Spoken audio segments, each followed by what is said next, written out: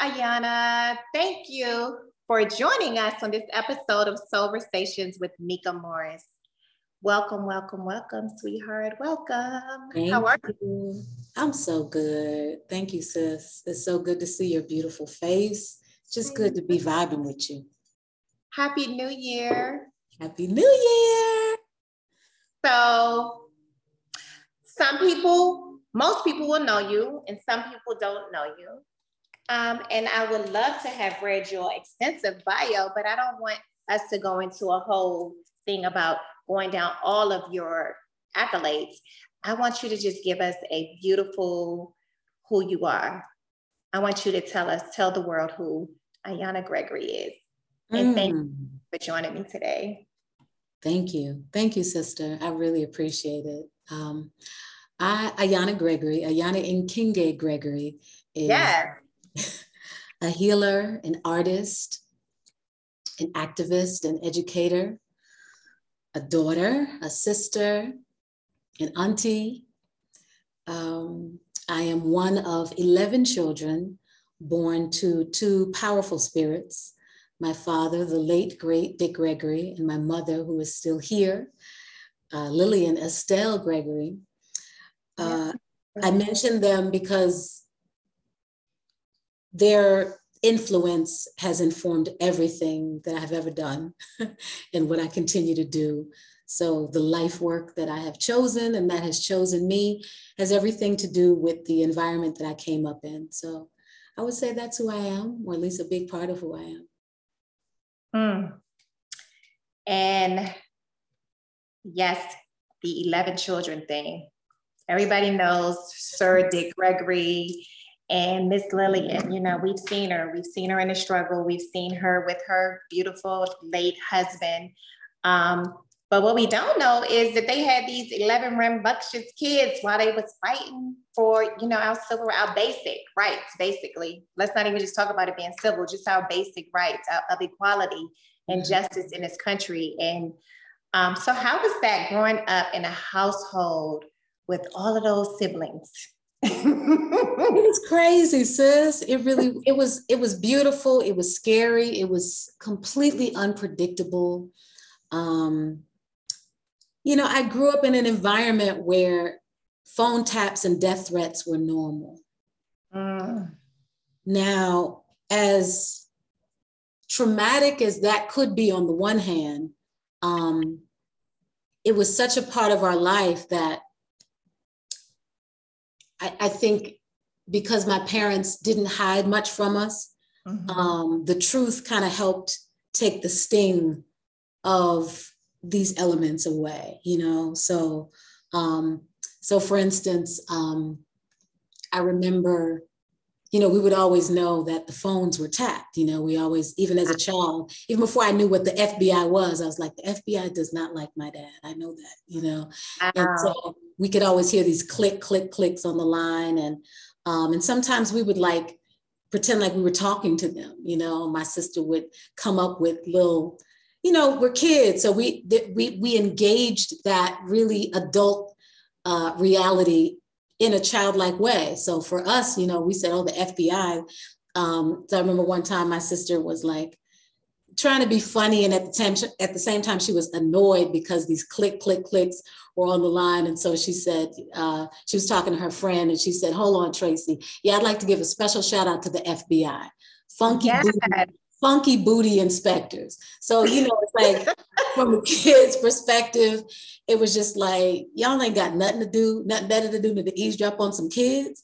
And so it was exciting. It was, we lived in different worlds, very different worlds. First of all, we were vegetarian. Yes. 1970s. It's cool to be vegetarian. I repeat, the early 1970s and early 60s. It was not cool. It was not fun. It did not, it was not anything attractive about it as a child, because you just wanted to be like your peers. Nobody wanted to switch lunches with you. Everybody thought your stuff looked weird, smelled weird. And that was already on top of, we in 1973, pretty much all of us, except for my older sister, were born in Chicago. In 1973, I was 2, and my youngest sibling, Johanse, was like a baby. And so my father had this idea that he was gonna raise these nature babies. So we go from city kids on the south side of Chicago. He moves us, I call it, we would laugh and say, you moved us all the way across the world. He moved us to Plymouth, Massachusetts on 300 acres of land. And your mom is still there? Mommy was horrified. She cried on sight. They said she just cried on sight. Because here we were, 10 Black kids. None of us could swim. And so the house was on this great big lake. And she was like, Lord, my baby's going to drown. Why did he bring us out here? I don't know nobody. And there were so few Black people in the town that they used to joke and say that when we moved there, that we integrated the town. I was like, you did. So there's that. So it was just a completely different world. So I lived in kind of like four different worlds. So there was my house and the siblings, and that was just, as you can imagine, as busy and as wild and as rambunctious as you can imagine. It was that and more. It was just like never a dull moment. But in my house, there was a lot of pride. My father was a revolutionary, a freedom fighter. He, part of his message and beingness was loving Blackness, yes. Among other things, so many other things. And so I was taught to love myself in the house. I was taught to hate myself in my school environment. I didn't see anything that looked like me, sounded like me, anything that was relatable to me in my peer environment at school. So that was a different world. So I wore a mask. I pretended. I figured, well, they won't be able to understand my world, so let me just pretend to be a part of their world. So it was a lot of pretending in my childhood at school. And they had no concept of who my father was. So, so we didn't grow up in a town where we felt like celebrities, because anybody know? I mean, the adults knew, but my peers didn't know. And like, wait, Dick Gregory, what does he do? What does your dad do? So there was those two worlds in Plymouth. And then when we left home, there were 2 other worlds. There was the movement, the freedom rights, the freedom movement, the civil rights movement, the human rights movement, the spiritual movements. And all of that was like, I felt a lot of magic in that realm, because even though it was dangerous, even though we knew we could die, and we knew my father, every time he left, he might not make it home, there was something really just godlike about that space. It was really like a frequency, a vibration that was just so powerful. And I couldn't wait till I was old enough to be a part of that. So there was that world. And then there was the world of celebrity in Hollywood, because as people may not know, a lot of people know him for different things. Some people know him as a health guru. Some people know him as a comedian. Some people know him as an activist, but he started out in Hollywood, actually. And so it was almost like he was one of those many celebrities like Lena Horne and Sidney Poitier and so many others, Nina Simone, who were called on by people like Dr. King and Medgar Evers and so many others to bring attention, because they knew when the celebrities came, the cameras would follow. But they didn't, Dad didn't know that when Medgar Evers called him to go down to Mississippi, that he would really never go back to Hollywood. He thought, okay, I'm leaving my comfortable, cushy life to go march in the sticks, down in the sticks in Mississippi. And I'm gonna march and I'm gonna go back and do my gigs. But what he experienced when he was down there was so tremendous that he never returned. And so Dad lived in these 2 different worlds. He, so he took us with him. So on any given day, we might be in Louisiana or Mississippi or wherever, down south, running for our lives or marching for our lives. getting ready to go to jail or watching our father get beat down and jailed and then released. There was that world, listening to old grandmothers, sharecroppers who couldn't even read or write, listening to this rich, rich history of a people who just wanted to be seen as they actually were, as dignified royal people.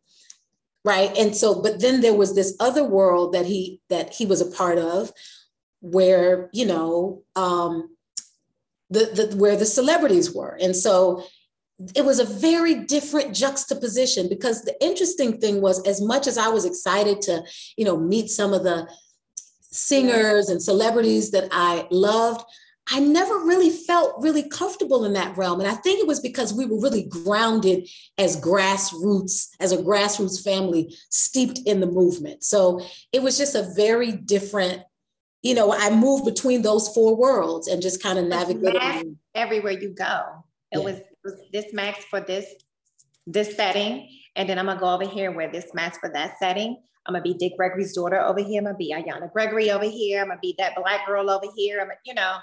So that was a lot on your plate. That was a lot to deal with. So I'm gonna break up a little bit of this momentum that we have going with just a basic little, what's your favorite color, girl? Purple! Tell me why it's purple. Oh my goodness. I think I grew into the knowledge of why, but as a child in fourth grade, I declared at fourth grade that purple was my favorite color for life.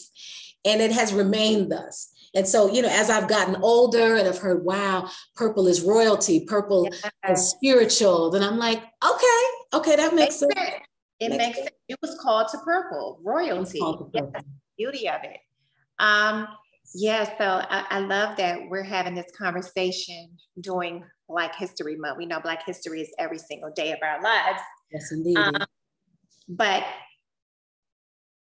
you pretty much answered where you were born and how it was growing up in this big family and it's big, gracious, just like, we can be outsiders. Everybody feels like they know your dad, but to know you, it's like I talk to you all the time, and it's every time I talk to you, I learn something new, and it's just a beautiful thing to talk to someone with like you speak not only from a view of who your father was, but you were heavily in all of this, like to have these amazing stories. I mean, a lot of people will never be affected by what racism is, and that's unfortunate truth, but yet still in 2023 we see that it's evident, it's very present in our society. But to know all of that and to know that your father sacrificed his whole being, your family's life, like he was pulled away a lot. He was probably gone more than he was there. Not to have not had his 10 babies though. It's 11 babies. Exactly. But yeah, so to have navigated through that, and your mother's daughter, because Miss is still here, and they built and created such a legacy. How did you manage all of these worlds from an emotional standpoint? How did you care for yourself? Once you grew up and you had to realize you had to become just Ayanna Gregory in Washington, D.C. Yeah. I think one of the first things was that I had to recognize that there was more masking than I realized. And I listened to the honesty of close friends. I remember one of my best friends and music director, James McKinney, and, he would say, Ayanna, you have this whole thing that you are on stage and it's royal and it's powerful. And he said, and all of those things are cool. He said, but there's so much more that you are behind closed doors that the world never gets to see. And you're afraid to be those things. And it wasn't until he said that I even realized how much delayering I had to do.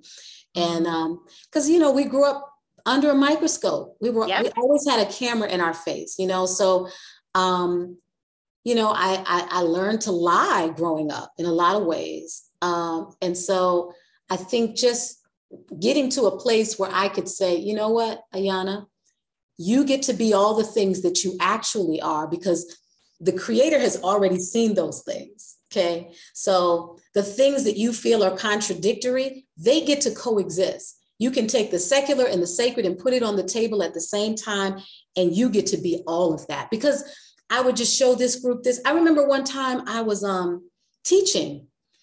I was teaching like at an African-centered school. And so, you know, we would always dress everything super covered up, and everything was, you know, presented in a particular fashion. And I love, you know, I love being African-centered. And at the same time, there was a time where I felt like I was hiding aspects of me that I felt like I couldn't present to that world. So I remember one time I was in the mall with my friends, and we were just clowning and cutting up. And I had on like a little midriff, little crop top, stomach out. And I saw one of my students and parents. I started running. You shrank. Baby, I started running like, no, with my coat, and I can't. And I was like, really, you that scared? Like, seriously? So it was like things being revealed to me, like, you get to be who you are.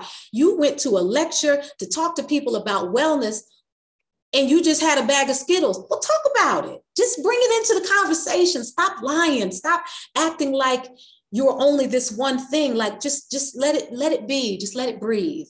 And I think that process it started to feel good when I started telling on myself. I was like, oh, wait a minute, I like this. Hold up. And so it just, I started giving myself permission to just free up, you know? I'm always, you know, because I have these girls, I'm always trying to get to the point where I can get them to understand that you can lie to a whole bunch of people, but you better be telling yourself the absolute truth. You understand? And then only then can you feel the need not to even lie. For what? Lie for what? Here I am, unashamed.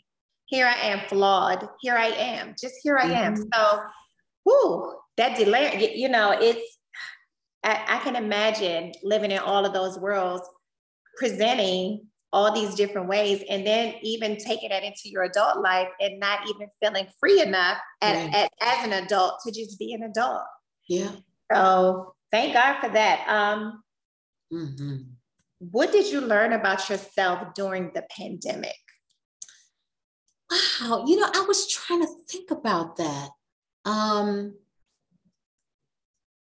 was really trying to think about, what did I learn? I know there were things that I learned, because I know that for so many people, it was like, I learned that when I just stop, the world continues, and the things that I thought I had to do, I really didn't have to do. But I can't say that I learned that, because I live in a realm where that was kind of already my flow. And so I'm like, it was already there. Yeah. So I'm like, okay, Yana, because what did you learn?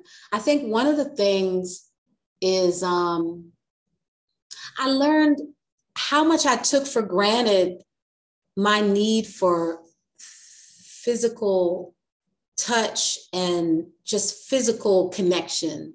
You know, I was so used to seeing faces and embracing. You know, I'm a hugger, and, you know, just I'm a person that likes to experience. You know, I mean, I like talking on the phone, but I like meeting with people and just being in the space of. And so when that thing went down, and it was just like, wow, you know, I'm seeing the mask and just seeing their eyes. That was just like, wow, I took for granted the blessing of just being able to hug a family. You know, I think that was something that was just like, wow, I didn't even think about the absence of this, because I always took for granted it would always be here. Right? Yeah. I think that's a good answer, because, I mean, a lot of people gained some things, especially financially, and then a lot of people lost connections with people. And so you missed that physical connection. That pretty much sums it up. It's like we had to learn how to coexist without all of these things that we had just been used to.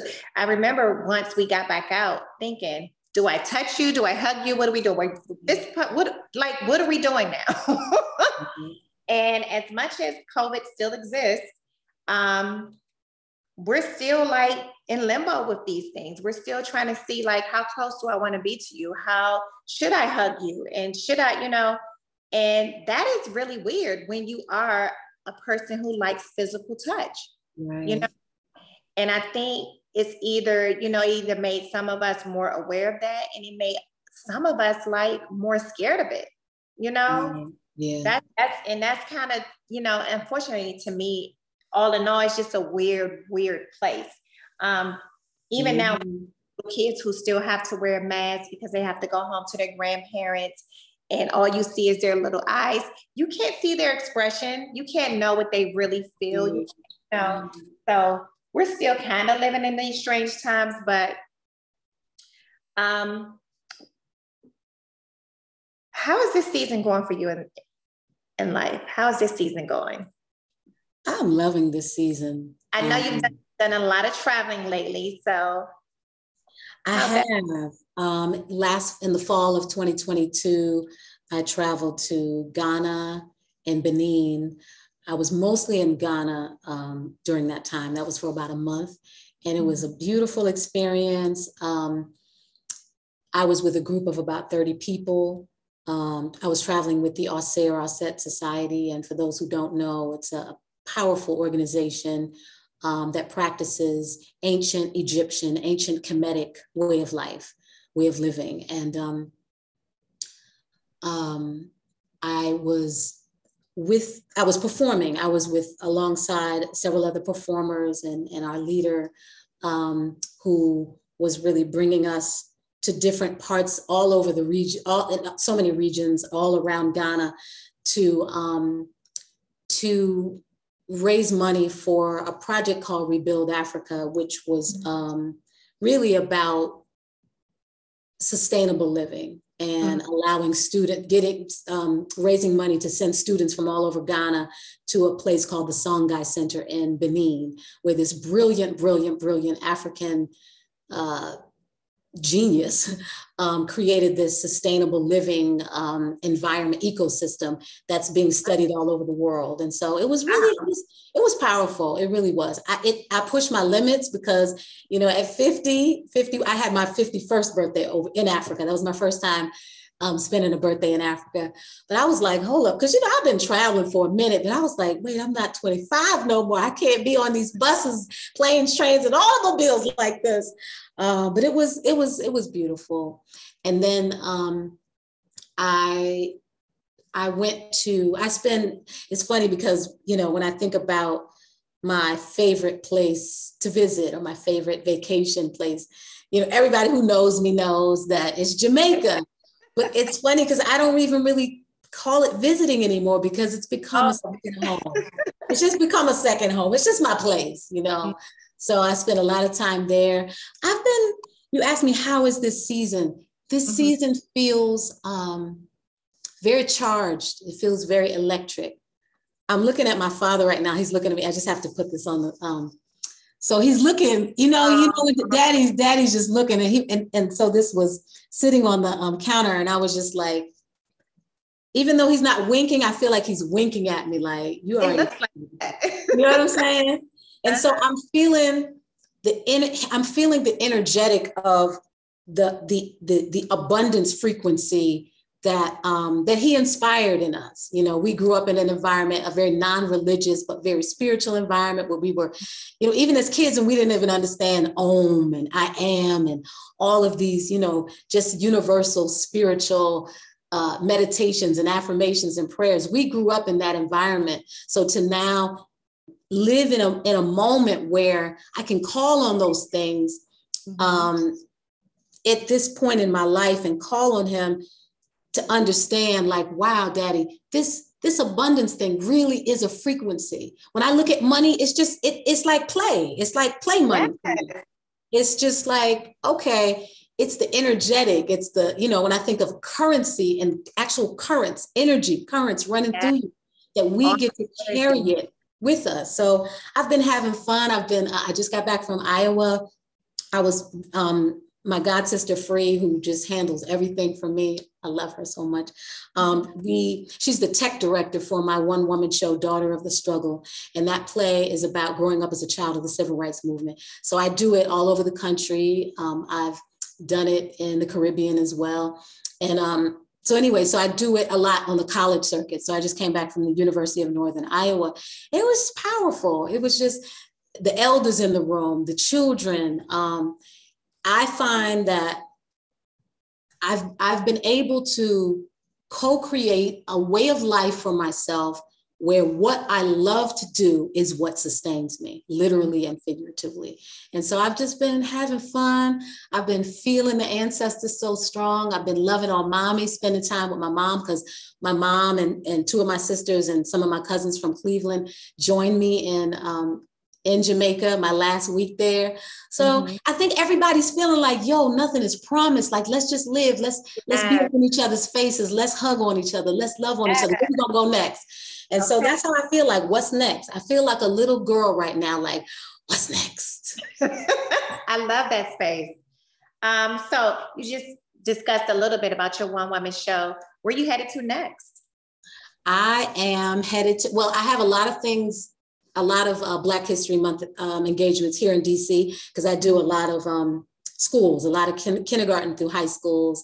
And so I do kind of like an abridged version of the play. So tomorrow I'll be going to Annapolis, Maryland, to a private school to perform for first through fourth graders. And so so that'll be fun. So I have a few engagements here in DC, and then I'll be going to Connecticut next. That'll be the next out of town gig. I'll be going to Connecticut, New York, Cleveland. Wow. And yeah, just moving around, just doing what I love. And it's LA, girl. Yes, indeed. I am so, that was the other speaking of LA, being in the play called Veils, that was the first time that I was a part of a musical. And for those who don't know, Veils is a play that is basically about the mothers of the movement, but within that, I played Trayvon Martin's mother. So it was very emotional, very intense play. That was the last time I was in LA. That was last in September. And shout out to Courtney Baker and Stephen Butler, who were the director and writer, playwright of that play. But I say that to say that it just, every time I come to Los Angeles, I feel renewed. I feel like every time I come to LA, it's a magical experience. I spend a lot of time in nature.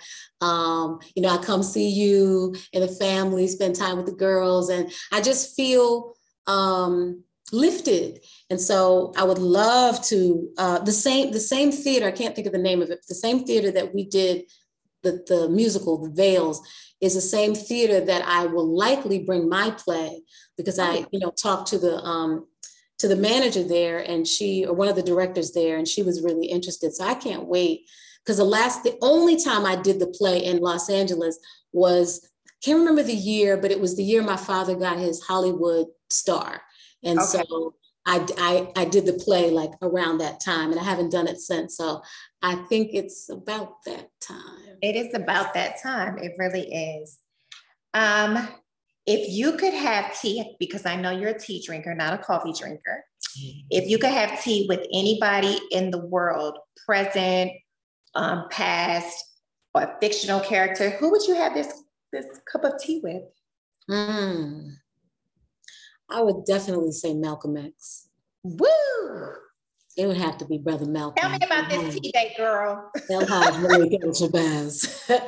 Absolutely. And I'll tell you why. I mean, outside of just the obvious reasons of him just being like, just the epitome of just beautiful, beautiful Blackness and revolution and freedom, and just Blackness loving Blackness, and unafraid, unashamed, brilliant, just brilliant. I would get chills even as a child watching his speeches.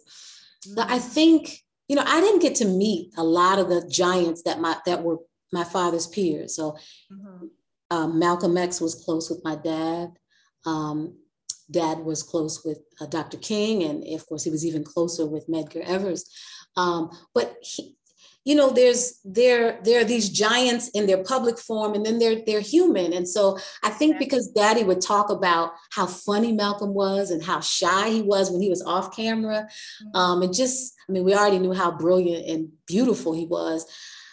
I guess I would have loved just the opportunity to feel his energy and just the 360 degrees human, you know, not him giving a speech, but just like to be close to him, to have tea and just listen to the brother, just feel his vibration and spirit. I would definitely say Malcolm.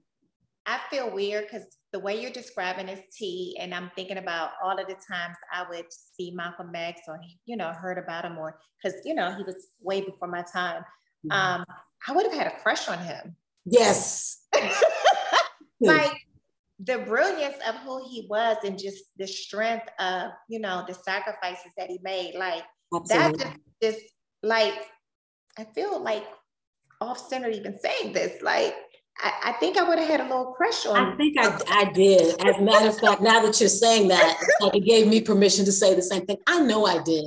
I'm absolutely sure of it. And again, being in that house and then hearing those stories and thinking like, yeah, God, I want a husband just like that, you know? Absolutely. Absolutely. Okay. What is a piece of advice that was given to you that you feel like is the best piece of advice and that you still use to this day? I remember I was on my way to India, and I called my dad the night before I was leaving. And, you know, he's this world traveler, you know, just wise guru. And so I was like, hey, Daddy, you know, I'm on my way to India. I just want to know, is there anything you want to tell me? And he said, just remember one thing. No, he said, are you going to the Taj Mahal? And I said, oh, yes. You know, one of the great wonders of the world. And he said, yeah, one of the great wonders of the world. He said, but just remember one thing. If you don't take it with you, you won't find it there. And I was like, okay, well, how does that relate to the Taj? And then I was just like, you know, that Dick Gregory, it marinate. It might take you a couple of days. You know what I'm saying? Like, that Dick Gregory might take a minute. But how long did it take you to get it? It took me, I mean, conceptually, it landed immediately, but I was trying to figure out the connection between like, wait, well, what does that have to do with me going to the Taj Mahal? And then I just, you know what I'm saying? I was just like, well, wait, why are you, I get it generally, but specifically. And wanted more. And he left it right there. He left it right there. And I was just like, wow. I was like, oh, like, I get it. So when you're in the presence of greatness and you're marveling at something, especially something that you may be in awe of, or it means that thing exists in you. Otherwise, you couldn't have manifested it. Period. And so that was you can't appreciate it. Absolutely. Oh my God, that's so good, because I'm so literal that when elders tell me things like that, I'm like, I mean, whatever. And I don't ask them that. I'm thinking that the whole time until I figure it out. Absolutely. So I would have been on a plane, like it would have just been going through my mind until I got it. And then when I would have it wouldn't have clicked for me though until I got there and witnessed it and then put the words together and visually saw it. So I was wondering, like, so when you receive that piece of advice and in the time that you now still use it, do you still feel it? Do you still hear it this exactly the same tone? Does it still resonate the exact same way that it was given to you? And you apply it to each situation like that? Or was it just a one-time thing and then it's something that you kind of meditate on throughout? You understand where I'm going? Absolutely. I think, to be honest with you, not only does it resonate continuously, it resonates deeper and deeper each year. You know, when you're just like, dang, there's levels to this. And so you like, oh, I get it. I get it. And then something else happens. Just like, damn, okay, daddy, okay. And it was so simple. It was just like, what did it say it again? If you don't take it with you, you won't find it there. Find it there. So yeah. I could see that. I could see that resonating all the time, all the years. Absolutely. So passing that information on to the kids in your life. Absolutely. And just, you know, I think telling them and sharing with them is also a reminder to myself and even the child in me. You get to, and which comes to, because to me, it's really, it's a worthiness conversation, because most of us in this society have not been taught to really value ourselves and to really have a high sense of worthiness, even when we think we do. And so I think that for me, that the idea that if you don't take it with you, you won't find it there. So now another way of looking at that is like, there's sometimes when I see things outside of myself that I think are amazing, or I feel like, oh, I'm not good enough to be here, or I don't even know how I got here. And it's like, boo-boo, if it wasn't for you, it wouldn't have come to you. And it doesn't come to you as much as it comes through you. So the whole of like, I can't believe I got this money. And it's like, which is why, you know, somebody can win $50 million and lose it, because the frequency was still a frequency of poverty. But if it's like, if the abundance is already coming through me, well, I can't lose it because I never lost it. So that piece, it continues to come to, I have to remind myself, because I still sometimes play this game with myself around worthiness. There are times when I still fall into a slump or say, oh, I look at what other people are doing, like, but damn, well, how did she, well, damn, well, I should be, and have that conversation with myself. And I'm like, we're not going there. And then we come back to it all connects to the whole, like the frequency, like I am my own walking frequency, that I get to embody it and be it, such that every blessing that comes to me is one that was designed for me, not something where I just snuck in the door and I don't really belong here, but no. And so with that part, like, no, I brought it with me, and it was given to me from birth. So that part. You better preach, girl. Which leads me to, how do you manage this self-care thing that you're going through? This self-care. I know how I've seen you manage it. You come into your home, and I just gotta tell of an experience that I had coming to your home. You come into her home, and honey, it's affirmations everywhere.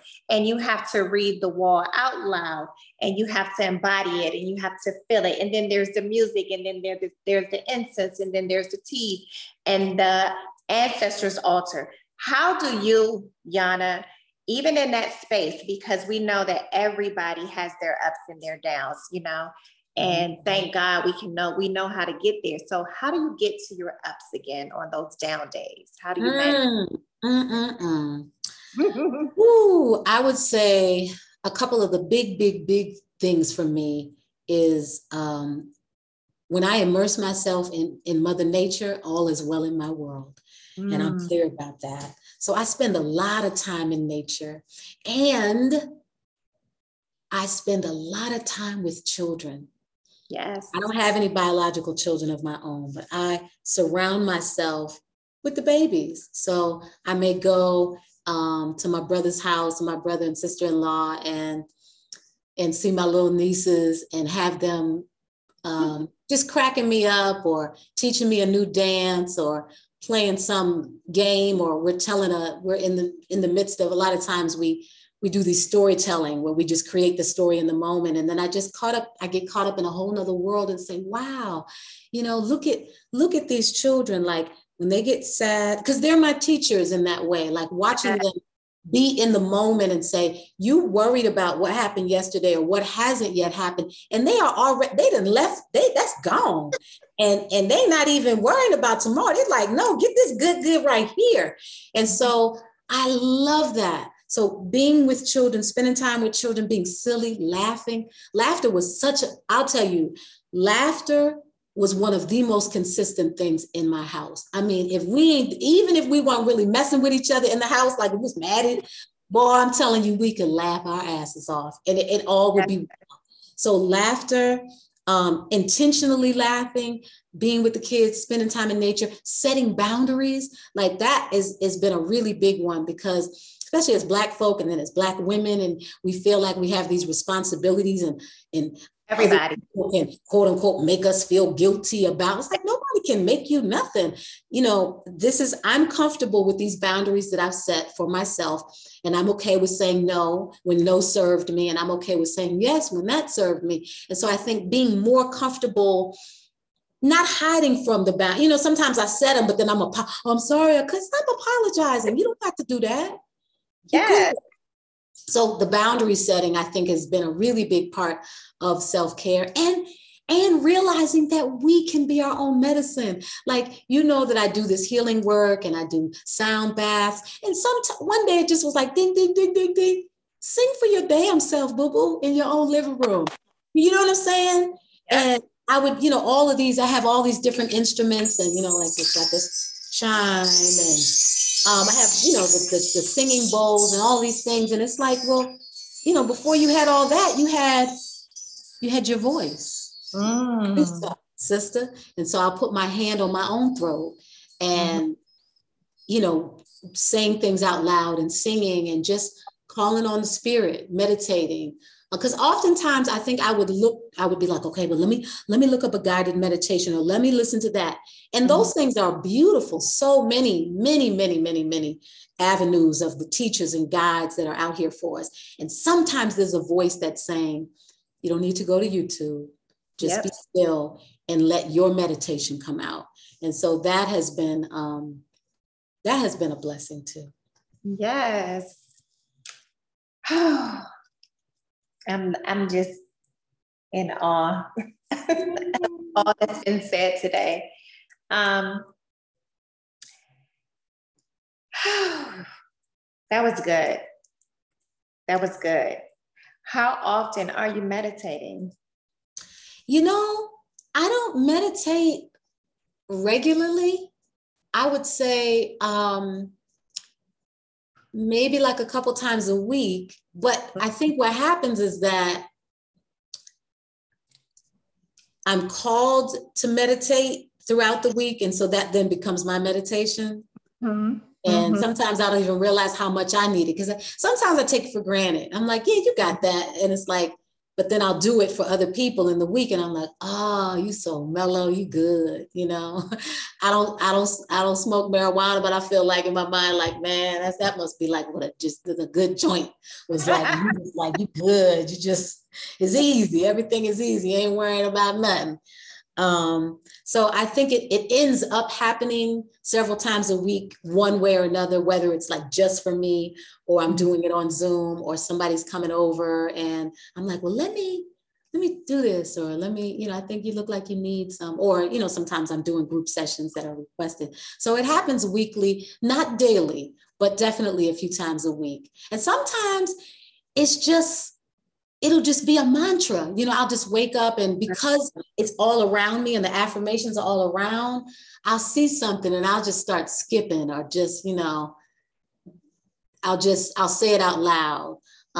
Each day I wake up with a grateful heart. And so I'll just think about the things I'm grateful for, or I'll say it out loud, and won't even really think of it as a meditation, but it's there. It's just there. It's just there. Right. It's just being in the stillness, in the space of being grateful. Yes. I think we kind of went through what you're currently working on. What's the top of the priority for like future Ayanna's goals? Ooh. Because I know one. I've been trying to get on my girl to do this meditation album. Yes. I've been trying to get her to do this, but it's my question, but it's also my answer. But what's your answer? That. Okay. And I think, because, I'll be honest, a lot of the things that I've said I've wanted to do in the past, I really did allow lack of discipline and money conversations to be a reason why I didn't. I'm like, okay, you've been saying you wanted to do the meditation album. I want to do several different musical projects, and that one is very high up on the list. And so I would say, well, what do I need to do that? And I said, well, I got to have this, and I got to have this, I got to have this. And in the meantime, I just move on to whatever's happening in real time. And so now the space that I'm in right in this season is so exciting because, and I think I had shared this with you before, that something happened in Iowa just this past weekend. And I was like, I was having a moment with my niece, Akoma, and who's 6 years old. And I was like, well, she called me and before I think I would have been like, baby, I can't talk right now. I got to focus. But I was like, no, let me just bring her into my moment. And she said, what are you doing, Auntie? And I was like, I'm getting ready to be on stage. And I said, you know what, maybe you could help me. I said, one of the characters I play in my play is a little girl who's 6 years old. Because I play my older sister, Lynn, who at 6 years old talks about marching as a little girl and being thrown in the police car in Chicago. And so Akoma was just intrigued, so I said, well, you're 6. So I really want to do better at sounding like a real 6-year-old. And so can you help me? And she's like, yeah, I can help you. I said, okay, so I'll get home in about a few days and I'll come and see you and we can work on it. She was like, a few days? She said, isn't your show now? Isn't it tonight? I said, yeah. She said, well, what are we waiting for? I said, well, no, I don't want you to strain your voice because I know you're not feeling, but she said, I'm fine. Girl, I had me a whole 6-year-old lesson. Yes. My baby girl just started rattling off the lines and it was so powerful. And something just got up in me coming out of that and then moved into, I felt like on stage, there was no nervousness at all. And I'm usually not super nervous, but usually there's a little bit, but I just felt so grounded. Like, wow, what is it? How is it that Akoma could be so comfortable not planning for something and just doing it in the moment? If she can do that, then I can do this with ease. And so now going back to your question, I feel like something is happening now where I'm not putting off the things that I'm inspired to do. And so I'm not overwhelming myself either with like, okay, you've got 50 billion things you want to do. I'm like, I'm not worried about all that. Right now, I am inspired to let the world know about these powerful performances and in the healing works that I do. And so I'm reaching out to folks and entities and organizations and schools, and there's so many people reaching back. And I was like, dang, how come I didn't do this before? It was self-sabotage. It was like, I didn't think I was worthy. I would take 1 step forward, 10 steps backward. And I was like, okay, that's what you did before. You're not choosing that now. Now what? What are we doing now? And so it's just been fun. And so I'm just like, just keep having fun, Ayanna, and keep honoring, in fun, honor your ancestors and be with authenticity too. Not like, well, I'm going to honor them because I feel like I'm so holy. Like, no, you be real and ask for what you need and tell on yourself when you need to. And so I feel like now, I'm just really in the moment right now, enjoying every day, feeling good. If I feel a low moment, like embracing that, honoring that, and say, you get to feel that. I mean, we are, and I'm including you, we are feelers and healers, and we are intuitors and empaths, and that ain't no easy thing. And so it's like, just, you signed up for this, baby, so just go for the ride. You know what I mean? So that meditation album is definitely coming. And I honestly feel like it's creating itself because the meditations that I'm being called to do, girl, I have all these meditations that were created in the moment, in the spirit. I'm like, well, baby, the album is done. You just got to go into the studio now. That's it. That's it. That's it. I love that you use the 6-year-old story because, you know, that famous question, what would you tell your 6-year-old? What would you tell your 7-year-old self? Ooh. I would tell her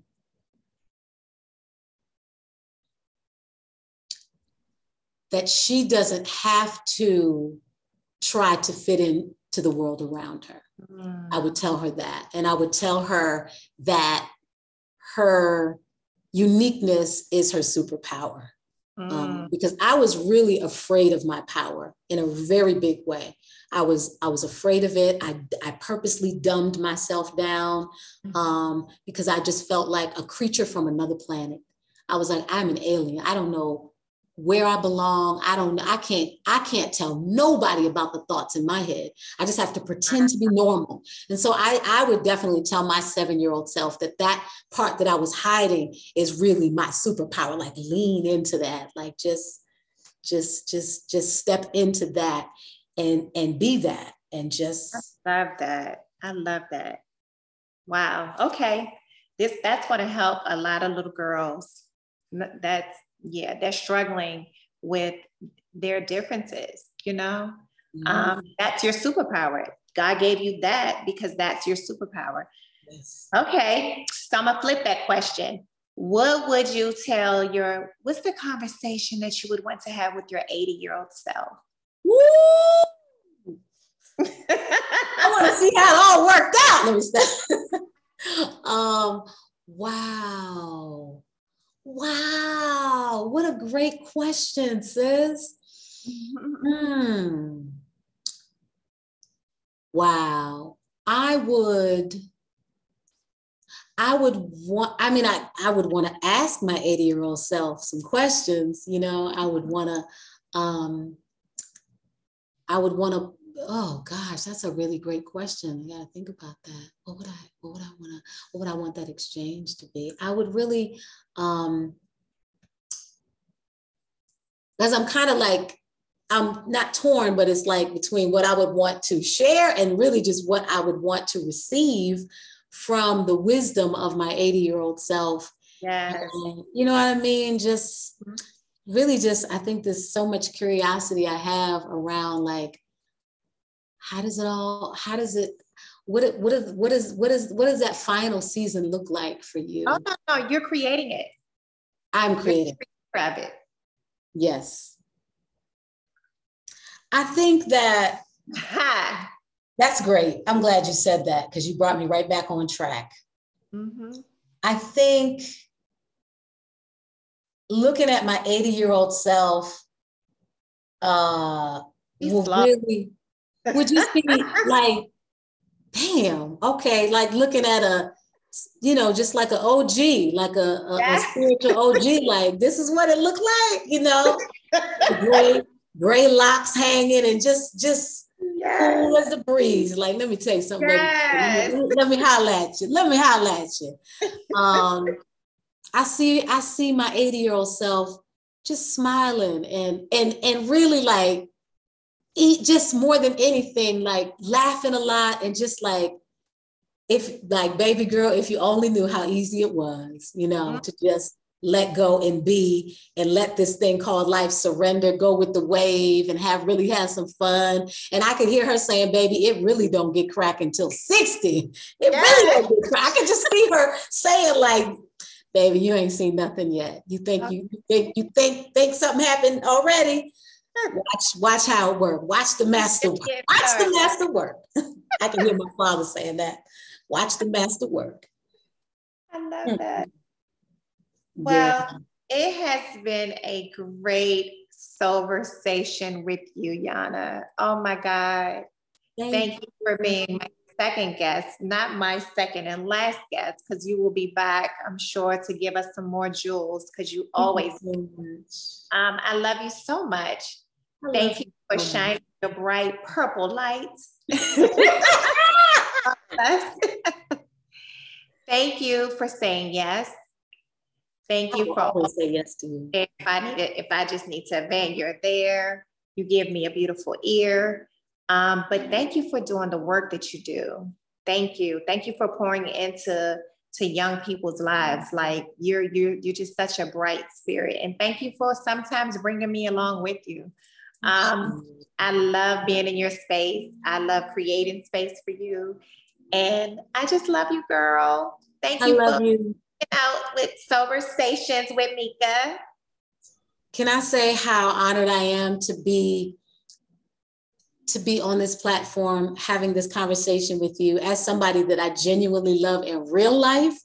And as just somebody who's just a real one. Sis, I am inspired by your, you remind me of like what my mom was like in her youth, because she wasn't moved by celebrity. She was such a real one from the beginning.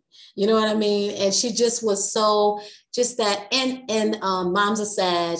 And there's something about when I first connected with you, I was like, oh, she's a real one. And so I feel like there are times where your honesty, your authenticity reminds me of what I can give myself permission to do when I forget, because sometimes I forget and say, no, you get to be you all the way. You don't got to dumb it down. You don't have to wait and see, is it okay to say, it's like, so I look at you and I watch you and you do it with love, and you vibrate on such a high level, and you lovingly share your wisdom. You know, if at the times where I was in stuck places, the way, you know, it may be some words that you shared, or it might be some Abraham Hicks that I needed, but whatever it was like, that's what I need in my loved ones, like the lifting, not we gonna talk about the drama, but no, you always lift me up back into me. I always feel like, okay, she reminding me of something. And so, sis, I love you. I really, really do. I love your family. I love them girls. You already know. And I just, yeah, you already know. Thank you so much. Can't wait to see you. I love you. God bless you. Thank you, Mama. All right. Bye-bye.